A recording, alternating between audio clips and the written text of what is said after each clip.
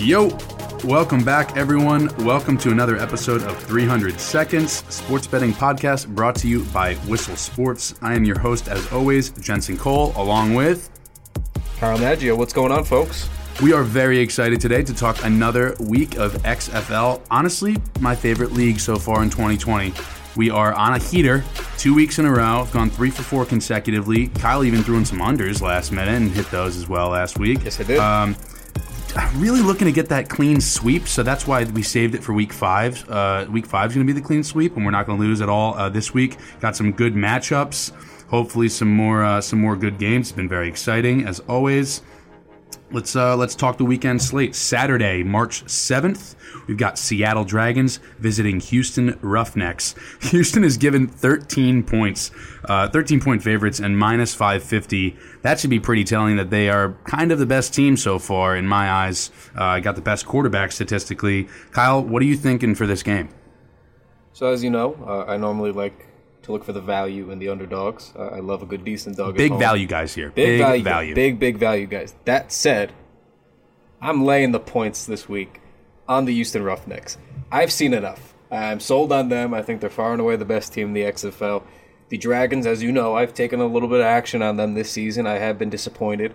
I thought they were going to be nice, scrappy underdogs, and I didn't really see enough fight in them for me to back them. Again, underwhelming last week. I mean, didn't they just get...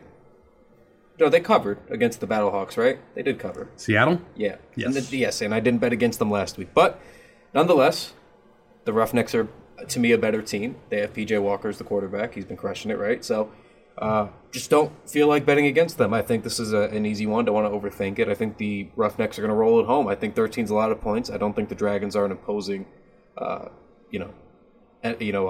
here. And the last thing I will say is in the XFL, teams like one team every game decides to score a lot of points, and then one team does not decide to score any. I think this is one of those Cardell weeks. laying a goose egg and ruining my sweep this past Cardell weekend. Jones. Went 3 for 3, getting a little cocky. Comes in, need the 4 for 4, and then just decides to not even show up. And DC just what a rough 2 weeks in a row for that team. But we'll get to that game in a bit. All right, so you're taking Houston spread minus 13. I am, and for me to take a lot of points like that, my hesitation with taking a lot of points. Yeah, I mean, you've got some strong conviction, and I envy that. I have been so conservative on anything with a money line above minus 500, and I'm going to continue to ride that because it hasn't served me wrong yet. I'm just going to go money line. They're minus 550, so I'm not going to do that outright. Throw it in a parlay again. We'll let you guys know what I end up deciding to do with that parlay. But 13 points, again, it's just such an early league. They haven't lost yet. They're bound to mess up somewhere, and who knows if Seattle comes and plays. Just 13 points is a lot. If Houston just dominates and then ends up winning by 12 and I took the spread, I'd be very frustrated. So I'm just going to go with the money line and throw it in there. But Houston is winning this game. Yeah, I don't really trust that spread, but I meant the over-under totals. But the last thing I will say is if you were going to throw some money, as always, I keep recommending, and it seems to be the trend here, and it seems like Vegas is listening. Don't be afraid to throw money on the unders, especially if it's going to be up over 40 like that in the XFL. The Roughnecks could win pretty easily by 15-20, and it'd still come nowhere close to 45 total points with how the XFL works. So I'm going to throw a little bit of money on that because I don't think the Dragons are going to score. I think this is going to be mostly Roughnecks. Under 45.5 is another one that I'm going to take here. But moving on, our beloved New York Guardians made a quarterback change, and I don't want to be too dramatic. I think that was the most important in-season move that they've made in franchise history. I've said it. I mean, they were undefeated at home, and they decided in franchise history, and they had to make a QB change. And it paid off. Luis Perez came in, played well. Guardians covered, just like we told you they would here. And guess what? I'm backing them again, man. Plus a new QB, new life. They're moving the ball. This guy's mobile. They can move now. They can score. The defense was solid, but now they needed points. I think they got it. I don't know if they're going to win, but again, 8 is a lot of points. What do you see? New York Guardians covering. They're not good on the road, but I love them. Matt McGroin is out of here. He's out of here. What is he injured with?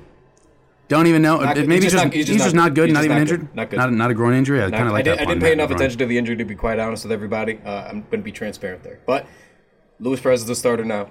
They look good with him. That's all we can evaluate. I mean, they actually played pretty well, and they're great at home. We'll see how they do on the road.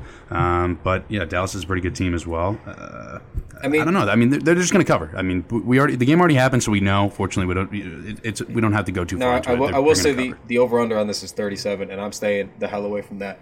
That is low, even for XFL for me. I'm going to stay away. Yeah, Guardians just don't put up that many points. Yeah, it's just, to me, it's just not. It's possible it stays under also, as a lot of these games do, but just I don't like that line. So anyway, Guardians are going to cover. Luis Perez is going to go 2-0. They're going to roll in. Playoffs are coming. They're looking better. But yeah, I'm actually going to hit the over. You are? Yeah, I'm hitting the over. New York Guardians spread +8 in that one. Okay, I like it. But we're both on Guardians at least. So moving right on. Sunday now. St. Louis Battlehawks, who have looked incredible at home, are now going to take the show on the road as they go on to take on the DC Defenders, who laid an egg last week, but we still know that they're a good team. Nope. I disagree. I think they're a garbage team. I have fully thrown. They're the worst team I've ever seen. I can't throw it. Cardell, wake up. You screwed me out of a clean sweep, and this is an emotional pick. I'm absolutely picking Battlehawks -4. No way that DC covers this game, even in DC. Put me at quarterback. I mean, I'm taking DC. Now, I understand the Battlehawks look great.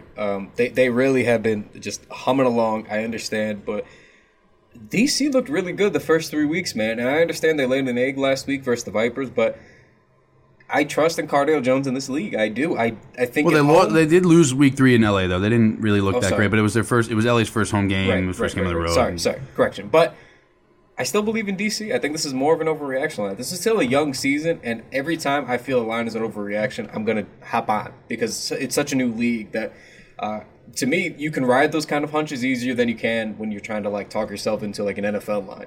So for me, DC Defenders, we like a decent dog at home. To me, they're at worst a decent dog. At best, I think they're one of the better teams in the league still. But I like a decent dog. I just think they are not at all a decent dog. They've got very few stat leaders in kind of any position. No strong player at any position so far. Nothing that is standing out to me. And again, they ruined my sweep. So full-on emotional play, not covering. Let's go Battlehawks.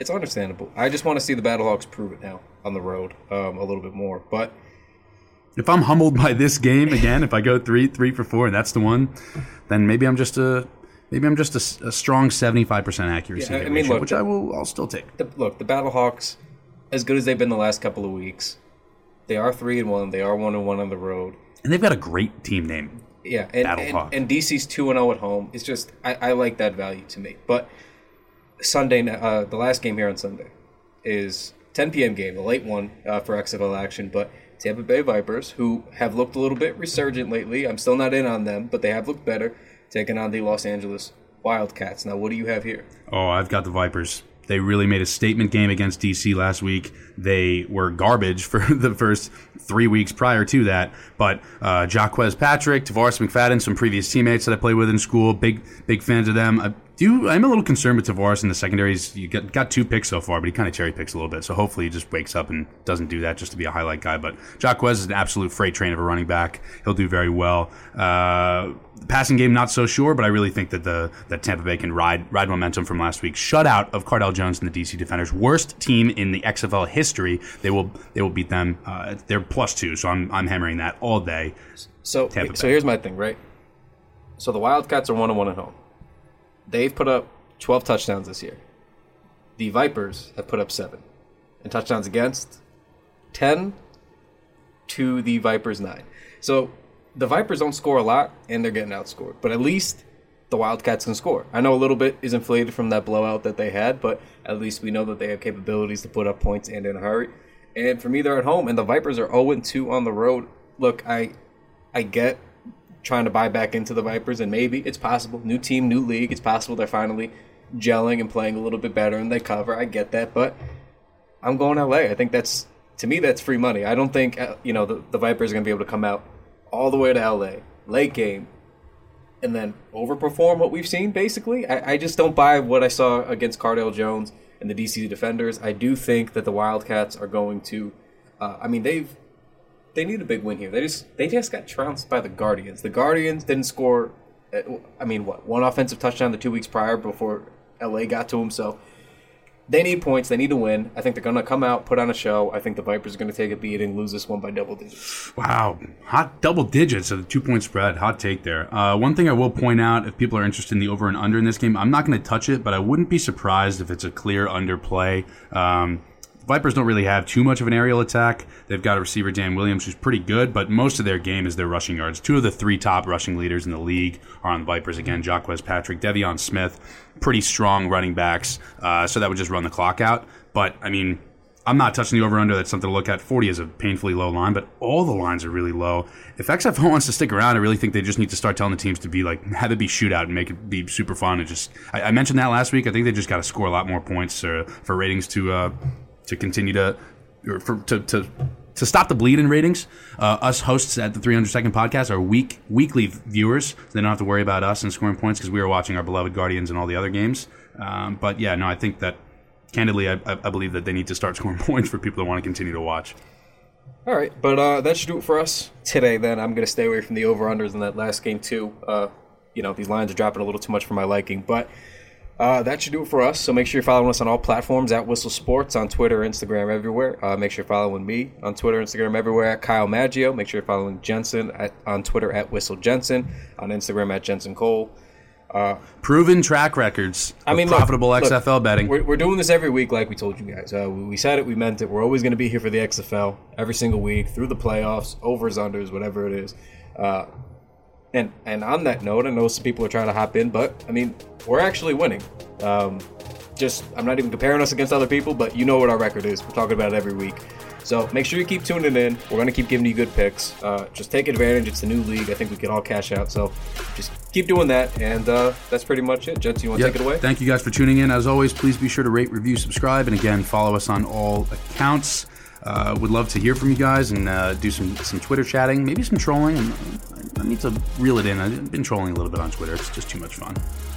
But yeah, tune in next week. We'll talk about these wins and next week's schedule. Week 5 XFL. Glass half full, wallet half empty. Whistle wagers. Let's get it. Take it easy, guys.